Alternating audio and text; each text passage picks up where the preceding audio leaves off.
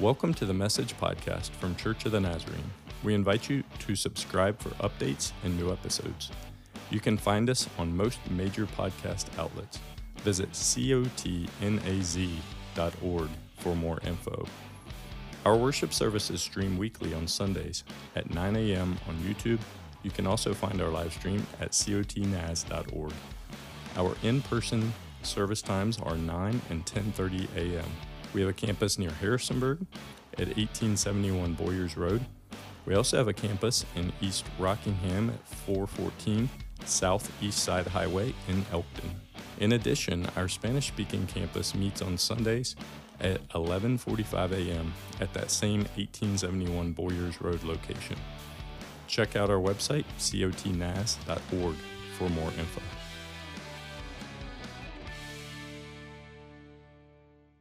So there used to be this thing, and it still exists. Maybe some of you still read it. It's called the newspaper. And there's comics in there, right? That's what some of you read it for.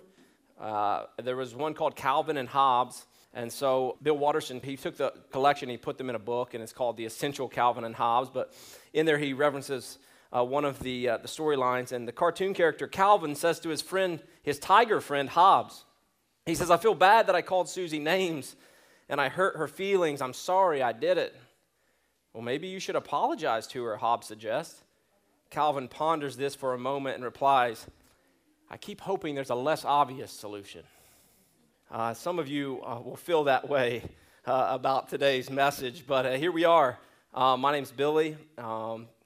Privileged and grateful to be bringing the word to you this morning, coming from our Harrisonburg family. And here we are in our final week of our series, Relationship Keys. And I know you guys have been journeying deep through this over the last few weeks. And we've talked about, the purpose of this series is so that we would have greater understanding, greater tools to grow and deepen in God-honoring relationships of all kinds, whether that's friendships, workplace relationships, in our marriages, etc., all kinds of relationships, that these keys would be present in our lives as we follow Jesus, as we look to seek after God's will. And so today we're diving deep into our final, and I would say most vital key, our most vital relationship key in our series, and that is forgiveness. Forgiveness.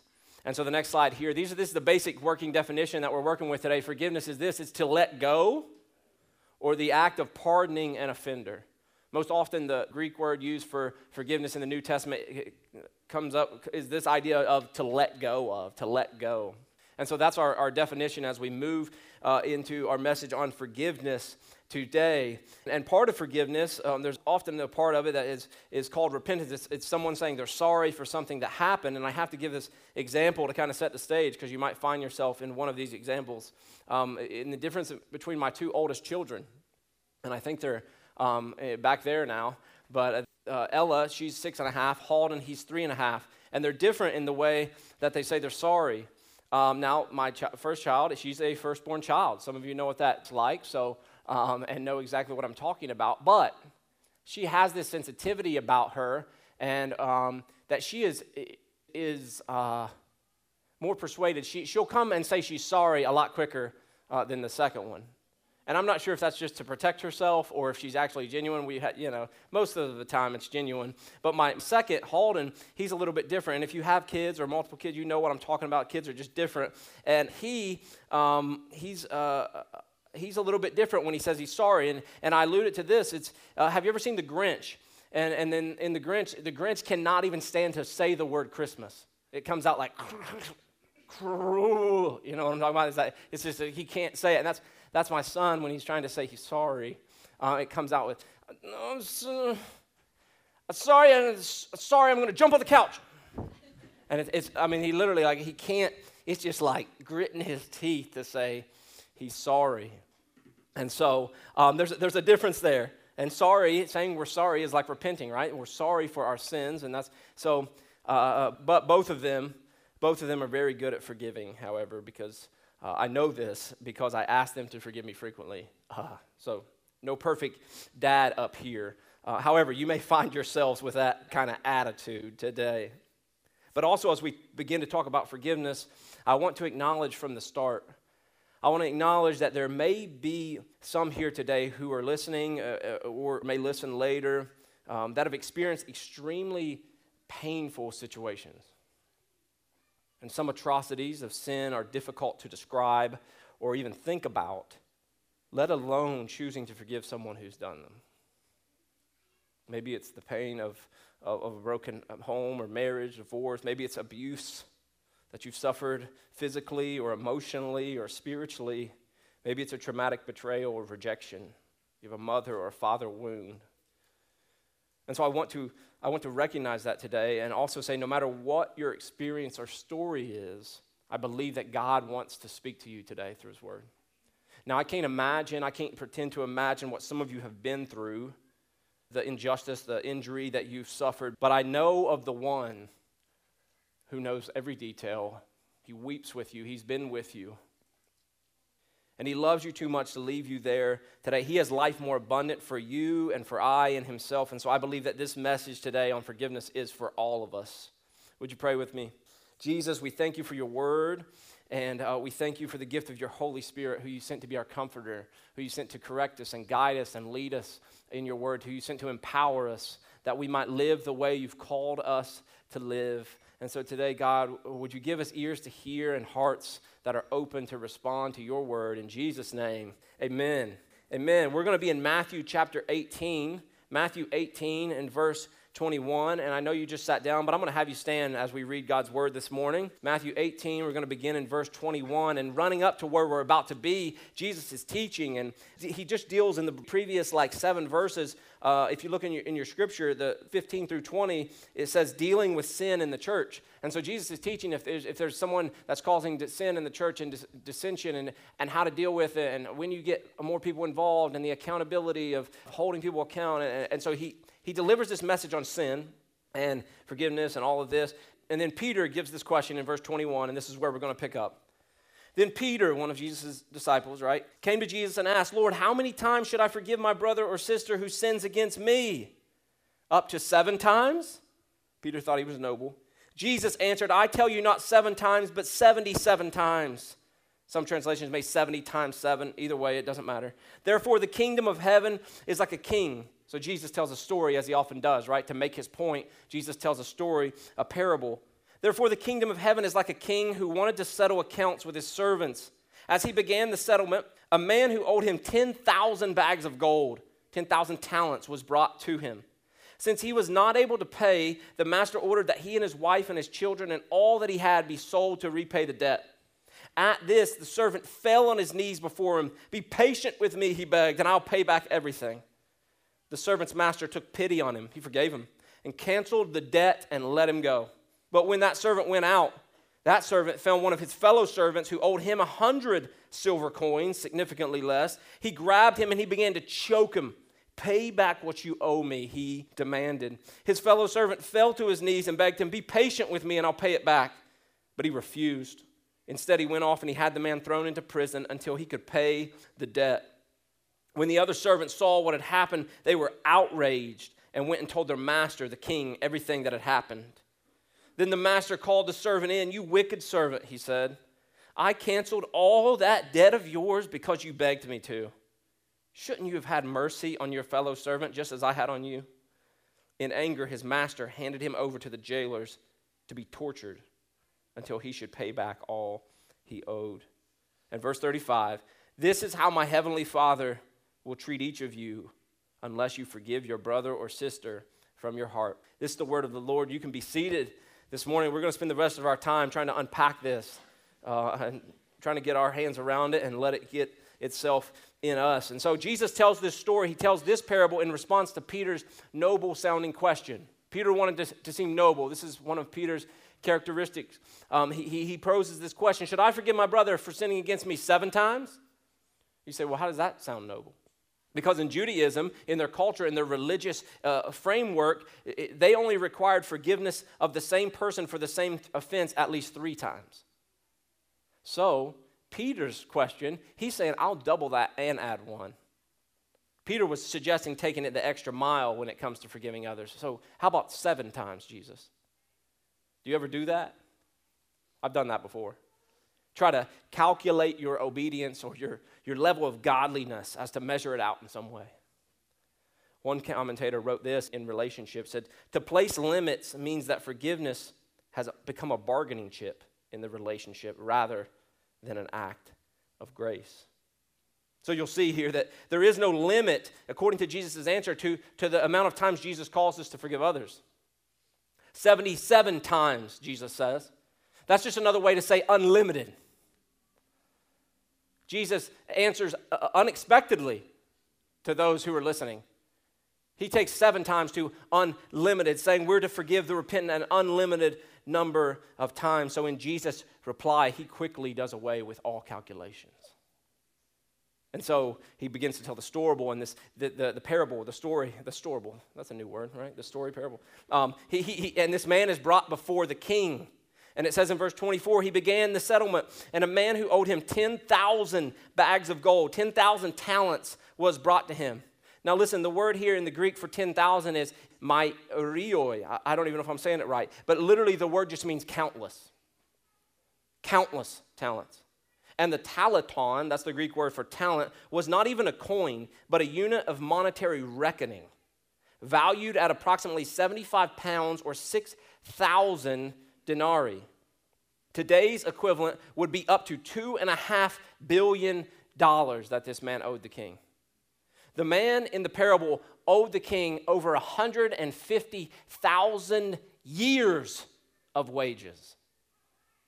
Not $150,000, 150,000 years worth of his wages. An unthinkable amount, right? The hyperbole in the parable is dramatic, and that's the point that Jesus is making. So, of course, the servant can't pay it back, and he says, throw the man's family in prison, we'll sell him, and we'll try to get whatever money we can. And the man responds in verse 26, it says, at this the servant fell on his knees before him. Be patient with me, he begged, and I'll pay back everything. The promise of the servant makes absolutely no sense. He says, just be patient and I'll pay you back.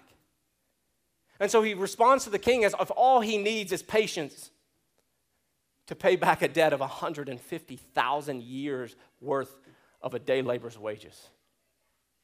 Now the disciples listening to Jesus would have thought this was humorous as we look into the story and say, how ridiculous is that he's begging for patience. Charles Spurgeon said, many a poor sinner is very rich in resolutions.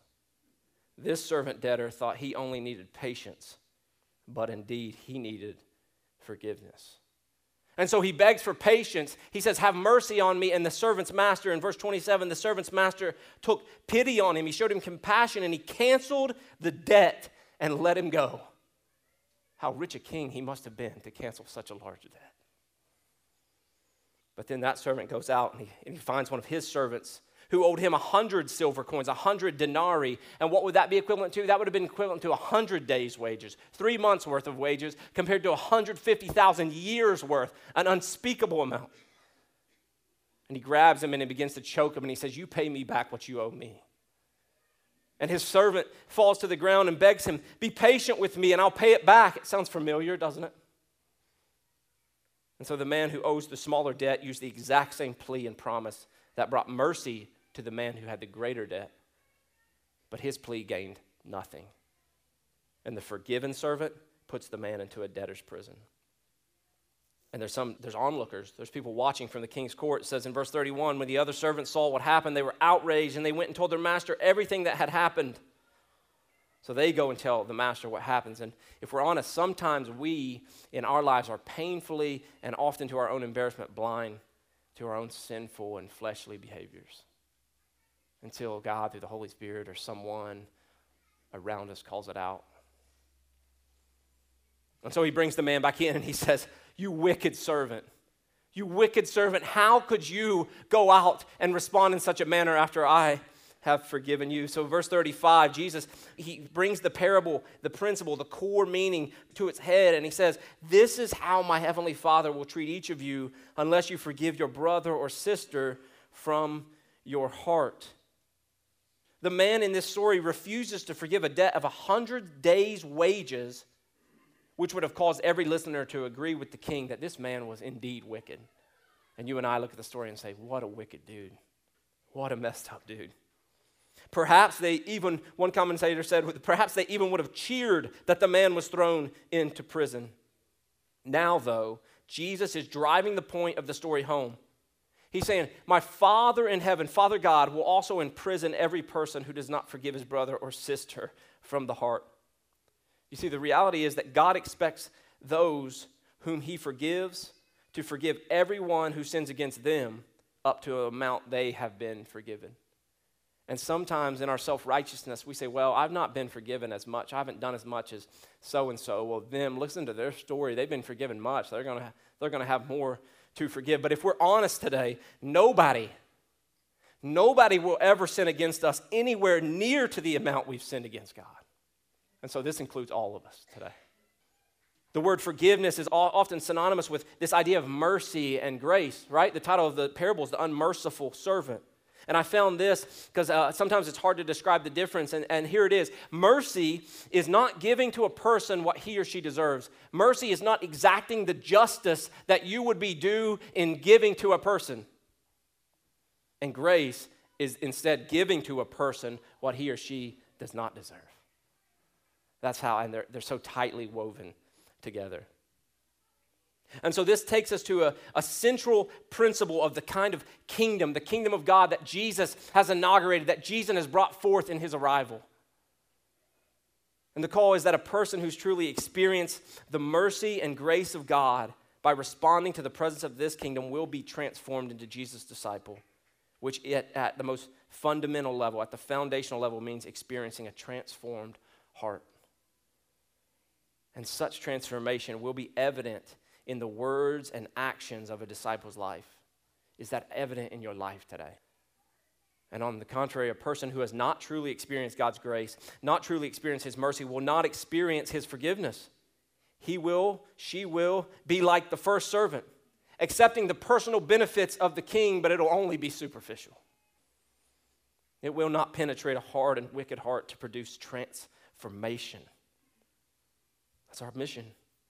And such a person will thus experience eternal condemnation unless they repent. And as I was pondering this message, I was preparing, do you know what came to mind? Do you know what hinders us, I believe, from freely forgiving others at the root of it? From freely offering this forgiveness? It's pride. It's pride, which is sin, according to the scriptures. And I heard it once said that pride is at the root of all sin. But it's pride. It's holding on to what we believe is just. And you know what God's word says in Proverbs? It says that God opposes the proud. God opposes the proud. And I don't know about you, but if there's one being in existence that I do not want to be in my opposition, it is the King of the universe. But the rest of that verse says, but he gives grace to the humble. We must humble ourselves to be able to forgive as we are being called to forgive. You see, Jesus' disciples must be forgiving to others, because through God's grace and mercy, we have experienced his forgiveness. And Jesus, he makes the command stronger here in verse 35 when he finishes, from your heart. You must forgive your brother and sister from your heart, not just in your words, not just lip service. Charles Spurgeon said, if we forgive in words only, but not from our hearts, we remain under the same condemnation. So we forgive from our hearts. And it's really simple math. What's going on here? Forgive and be forgiven. And so we choose with our own behavior whether we will be forgiven of our own debts, our own sin debts or not. You want to see what I'm talking about? Back up a little further in Matthew, back to Matthew chapter 6. Earlier, Jesus is teaching his disciples to pray, and he's teaching them this prayer. We call it the Lord's Prayer, and it's not really about a formality, a form to pray. It's really about an attitude. This should be the attitude of your heart when you come before your Heavenly Father in prayer. And if you look at verse 12 here, this is the middle of the prayer, and it says, and forgive us, praying to God, forgive us our debts, as we have also forgiven our debtors.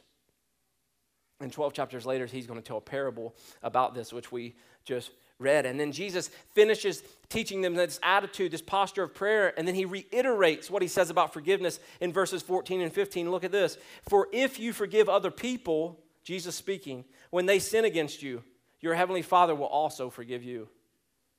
But if you do not forgive others their sins, your Father will not forgive your sins. You see, forgiveness is required for those who have been forgiven. We're not given the luxury of holding on to bitterness towards other people in our hearts. We're not given permission. John Stott, author, pastor, he said this. He said, once our eyes have been opened to see the enormity of our offense against God, the injuries which others have done to us appear by comparison extremely trifling. If, on the other hand, we've exaggerated view of the offenses of others, it proves that we've minimized our own. And I say it this way. We tend to judge others by their worst actions and judge ourselves by our best intentions. I've been guilty of it.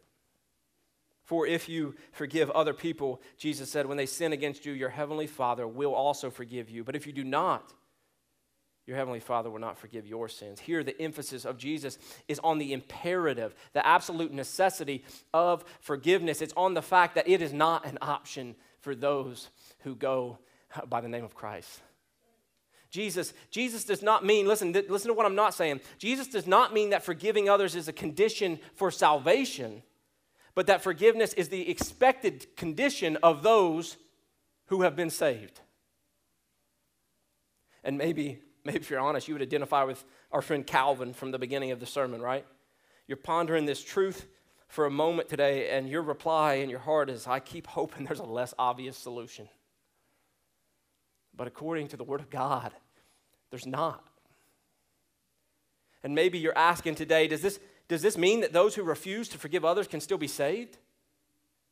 Ultimately, that's the wrong question today.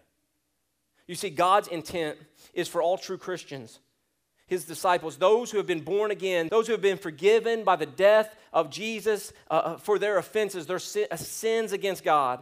God's intent for all of those would be to turn and freely forgive anyone who has wronged them, anyone who's wronged you and I. In other words, this verse speaks to the evidence of our salvation, not a requirement for salvation itself. And so that likewise, the contrary may say this: if unforgiveness holds us captive, it's almost certain evidence we've not let the power of God's grace in Christ Jesus have its way fully in our own hearts. Whether that's unforgiveness towards ourselves or towards other people in our lives. And I want to reiterate, this is not because forgiveness is a precondition of our salvation, but because forgiveness is a symptom, maybe that's a better word, of those who have been truly saved. And Jesus drives the point home that unforgiveness is inherently contradictory to godliness. And so the bottom line today is this, that forgiveness is an action that you must choose rather than a feeling you got to create. All right, forgiveness is a choice, not some kind of feeling that you have to create in your heart. Two relationships depend on forgiveness, yours with God and others with you. And until you find a person with whom to be in a relationship who has no flaw, forgiveness will need to be one constant in every single one of our relationships. And as we've seen in the parable, God really places no limits on His command to forgive, on His command to His children to be people of forgiveness.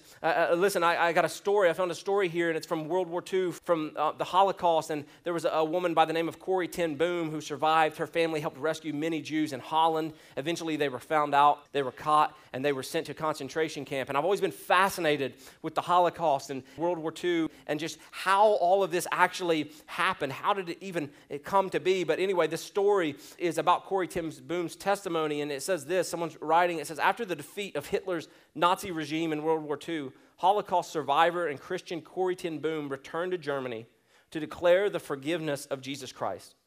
One evening, after giving her message, she was approached by a man who identified himself as a former Nazi guard from the concentration camp at Ravensbrück, where she had been held and where her sister Betsy had died. When Corrie saw the man's face, she recognized him as one of the most cruel and vindictive guards from the camp. He reached out his hand and he said to her after the message, "A fine message, Fraulein," the young lady. "How good it is to know that, as you say, all our sins are at the bottom of the sea. You mentioned Ravensbrück in your talk. I was a guard there. But I would like to hear it from your lips as well, Fraulein. Will you forgive me?" About this encounter, Corrie writes, "I stood there, I whose sins had again and again been forgiven. And I could not forgive. Betsy had died in that place. Could he erase her slow, terrible death simply for the asking? It could have been many seconds that he stood there, hand held out, but to me it seemed as hours as I wrestled with the most difficult thing I ever had to do. I had to do it. I knew that. The message that God forgives us has a prior condition, that we forgive those who have injured us. But forgiveness is not an emotion. Listen to what she says. Forgiveness is not an emotion. I knew that too. Forgiveness is an act of the will, and the will can function regardless of the temperature of your heart. Jesus, help me, I prayed silently. As she reached out her hand to the former guard, Corey says that something incredible took place. She continues, the current started in my shoulder and it raced down my arm, sprang into our joined hands, and then this healing warmth seemed to flood my whole being, bringing tears to my eyes. I forgive you, brother, I cried, with all my heart. I had never known love so intensely as I did then, but even then, it's not even my story. I'm emotional. But even then, I realized it was not my love, it was the power of the Holy Spirit. You want a modern day example of this in action? I'm going to show a video here in a moment. It's a lady speaking. Her and her husband have a little boy, and they were in Libya, and he was a teacher in Libya, and they were there. That was his way in, and he taught the Libyan people, but they were there to share the love of Jesus. And one morning, he went out for a jog, and a black Jeep pulls up and just shoots him dead. And this is her interview on CNN, and it's remarkable. Take a look. What I want people to know about him, what he wants to know about him is really, it's not about what Ronnie did. It's what Ronnie wanted to show to the Libyan people, and that's, he wanted to shine the light and the love of Jesus to the Libyan people that he knew. He really did. He didn't want any attention onto himself about being a good guy or a good teacher or the fun teacher. It was just about the love and the forgiveness that we know from God. And I've heard that's what he wants to leave behind. And I've heard you say that, I mean, you wrote a letter in part to the people who killed him, saying that you love them and that you forgive them. That's an extraordinary thing. I do. I honestly do not have any anger towards them, and I want them to know this. I don't want any revenge. I just really want them to know that I do love them and I forgive them, and Ronnie would want this. I pray and hope that our son Hosea will believe this, and I pray with all my heart that the attackers, that maybe this incident will call them to know the love and the forgiveness that's found in Jesus. I really do. Is that something you were able to feel right away? I mean, it's only been a few weeks. Sometimes, you know, people may get to that stage months or years later, but to feel that so soon, I think is going to surprise a lot of people. The first day of the incident, I wasn't even thinking any emotions in regards to the attackers, but it came really soon. It came within that evening or the second day. It's got to be God's Spirit pouring into me, replacing that anger with his love. Yeah, they took away my husband, and I love my husband, but it's got to be God's Spirit that's pushing me to show them that this is what God wants them to see. He wants them to see that love and forgiveness is real, even if they've done this to my husband, and I want them to see this and to know this. And you really feel that in your heart. You don't feel anger. You don't feel hatred toward them. I mean, I'm sorry I keep bringing this up, but I think just it's an extraordinary thing to be able to feel that. I just envision the black Jeep driving up to him, and I don't know their faces. I just want them to know that God loves them and can forgive them for this. And I don't know them, but that's how I honestly feel. It may sound crazy, but it's God's Spirit that's putting this inside of me. Yeah. It doesn't sound crazy. It sounds, and I believe it, like you're a remarkable person to feel this. What will you tell your child when your child grows up about what your husband was doing there, about what their father was doing there? We want Hosea, our son, to know that we love him so much, and Ronnie loved him so much, What Ronnie and I would want as parents for Hosea is that God loves him more, and God wants him to know, just as Ronnie and I want him to know, that there's no greater thing to live your life for than to live for Jesus. And Ronnie didn't waste his life. And so that's what Ronnie and I want Hosea to see. You know, one other thing that caught me when I watched this, and this was 9 years ago, this wasn't, is Anderson Cooper cannot grasp. Do you see that? He even apologizes later. He says, sorry, I keep bringing this up. He can't grasp the lavish forgiveness this woman is choosing to extend because of the love of Jesus. His human mind can't wrap around it. And the Word of God tells us that the message of the cross is foolishness to those who are perishing, but to us who are being saved, it's the power of God. And so while it appears unbelievable in our world, I believe there's, within all of humanity, as we're created as image bearers, there's this desire for this level of unforgiveness. But if we're honest, forgiving like Christ, like Corey and like Anita here, that forgiving like Christ has forgiven you and forgiven me is impossible by our own human understanding and nature. They both attest to the same thing. But it should be a reality for those who are being transformed by the power of, what did they reference? God's Holy Spirit. Those who are walking in the way of Jesus as his disciple. And listen, friends and family, even if we're not perfect, we can demonstrate our willingness to obey. And you see, sometimes, as we heard in Corey's story even, sometimes our outward action, our outward posture must move first to then reorient the posture of our hearts. And posturing our hearts in humility before God is at the root of all righteousness.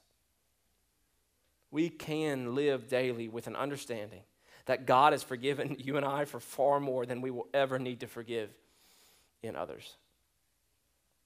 And so maybe today you're struggling to forgive someone. Maybe God's pressed someone on your heart, the Holy Spirit's pressed someone, and there's someone in the back of your mind. You know there's unforgiveness. Maybe you're struggling to forgive someone. I ask you today to pray, to ask the Lord to help you, and then pray for them. And to remember, to pray and remember how much God has forgiven you, because this frees us to forgive others. Pray and remember and seek to do them good if it's within your power, but refrain from gossiping or using any position that you have over them. And then finally, know that the Lord can bring good from this terrible situation. We sang it, right? You use what the enemy meant for evil and you turn it for good. So know the Lord can bring good even if they haven't asked for forgiveness, even if they haven't repented. Now listen, forgiveness doesn't mean this. Forgiveness doesn't mean this. This is by N.T. Wright in his book, Evil and the Justice of God. Forgiveness doesn't mean I didn't really mind it or it didn't really matter. I did mind it and it did matter. Otherwise, there wouldn't be anything to forgive at all. Nor is forgiveness the same as saying, well, let's pretend it really didn't happen. You see, this is a little trickier because part of the point of forgiveness is that I'm committing myself to work towards the point where I can behave as if it hadn't happened. But it did happen, and forgiveness isn't pretending that it didn't. Forgiveness is looking hard at the fact that it did and making a conscious choice, a decision of the moral will to set aside so that it doesn't come as a barrier between us and God and us and others. And it's also important, as we move this morning to close, it's also important to understand that a distinction can and should be made between forgiveness and reconciliation. You see, true reconciliation of a relationship can only happen when both parties are agreeable to it. And this may require repentance on one or both parties in the conflict. And sometimes both parties aren't agreeable. Yet forgiveness can be one-sided. And it is commanded of us as God's children.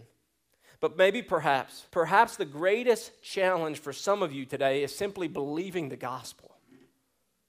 And when I say believe, I mean to accept it as true, to be convinced by it, to have confidence in it and faith and trust that the gospel is true and it's as good as it says it is.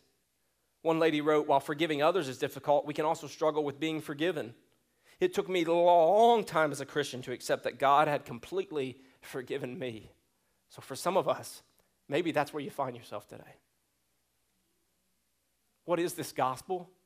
In Romans 3, Paul says that all have sinned and fallen short of the glory of God. Not some, not those who are really bad and have done certain things. It says all. All have sinned and fall short of God's glory.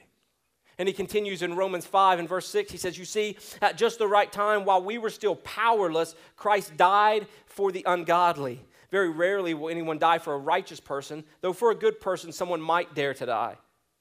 In verse 8, but God demonstrates his love for us in this.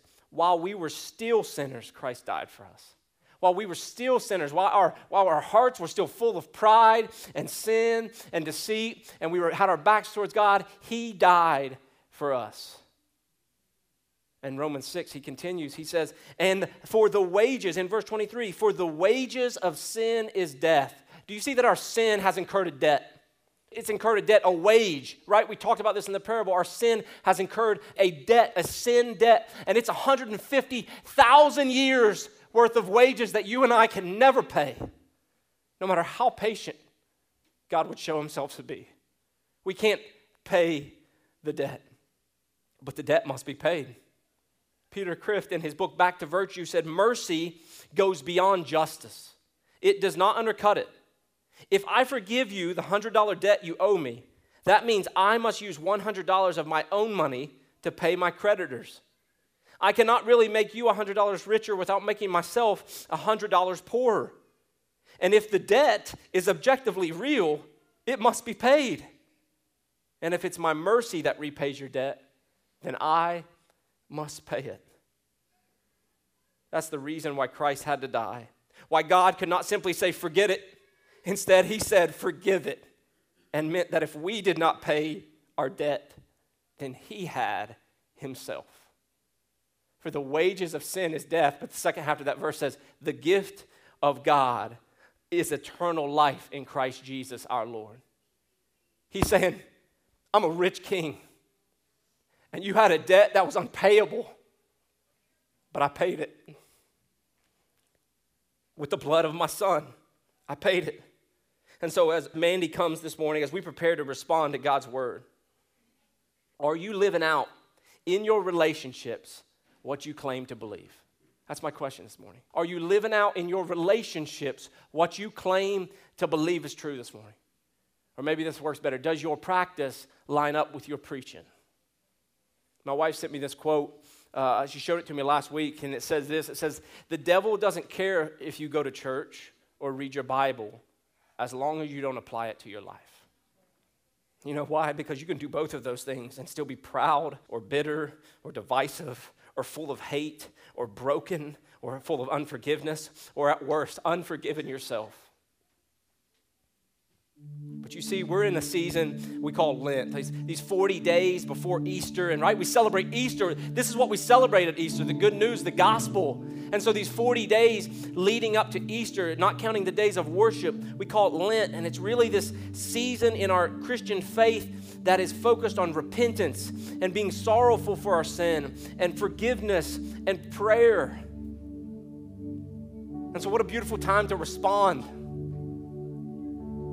And I got to be honest with you this morning, and I know I've gone over my time. I got to be honest, in the last week or two, about 2 weeks ago, we were in a staff meeting, and sometimes during our staff meetings, we have times of prayer, and the Holy Spirit brought to my mind and heart the reality that I was harboring a measure of unforgiveness and bitterness in my own heart.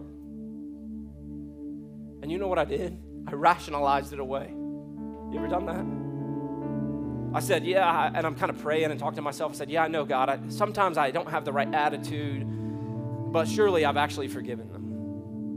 And so I kind of just suppressed it. And then as I began to work on this sermon this past week, the Holy Spirit pressed on me again. This conviction, and it made me weak, it broke me.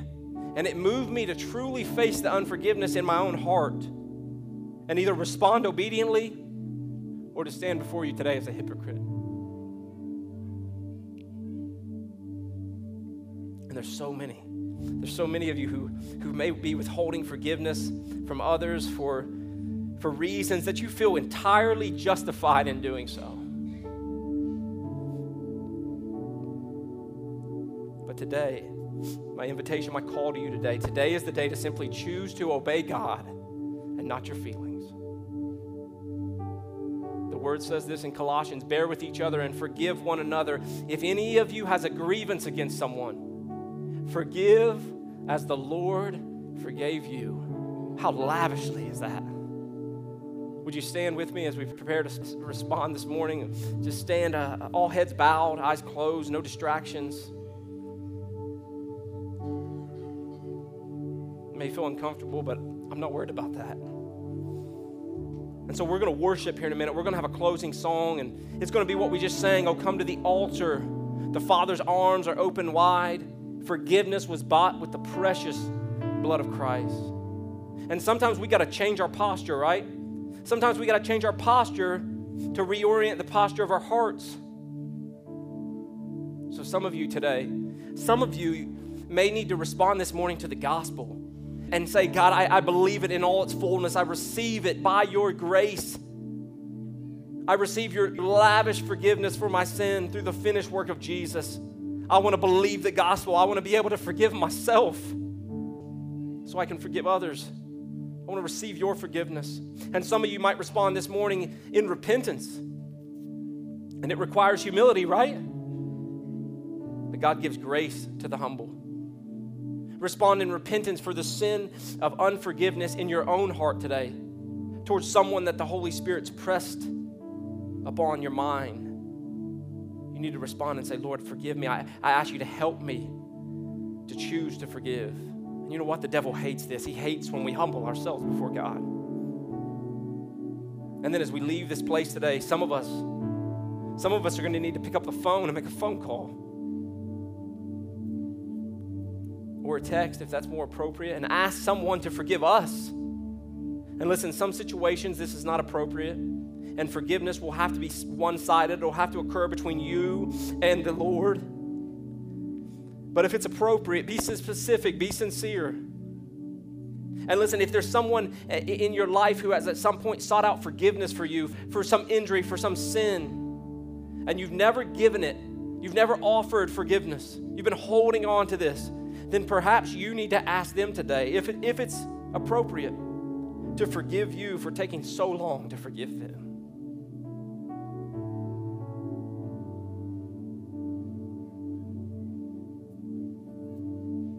And so before we sing, I want to offer the chance to respond, to change our posture. We're going to sing, "Oh, come to the altar." But if you find yourself in this place today, all heads bowed, all eyes closed, would you come up here? Would you stand in front of this front row? This will be our altar. You can kneel, you can stand in response if you feel so led. There's no pressure. It's just an invitation. It's just an invitation, and you can respond during the song. You can respond as we worship this morning. But I'm going to pray.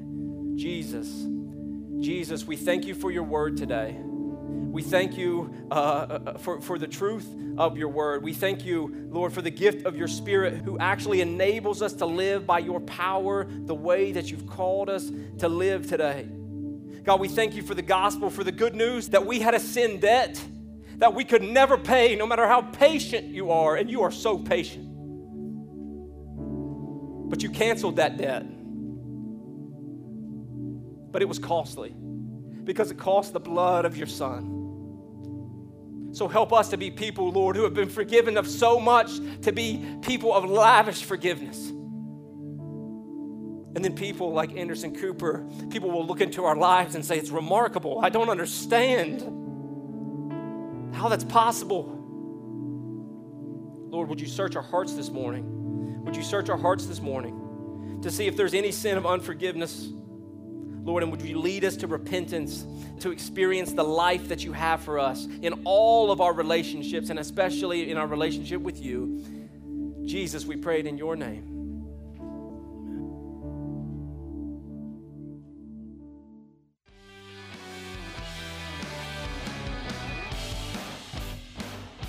Thank you so much for listening today.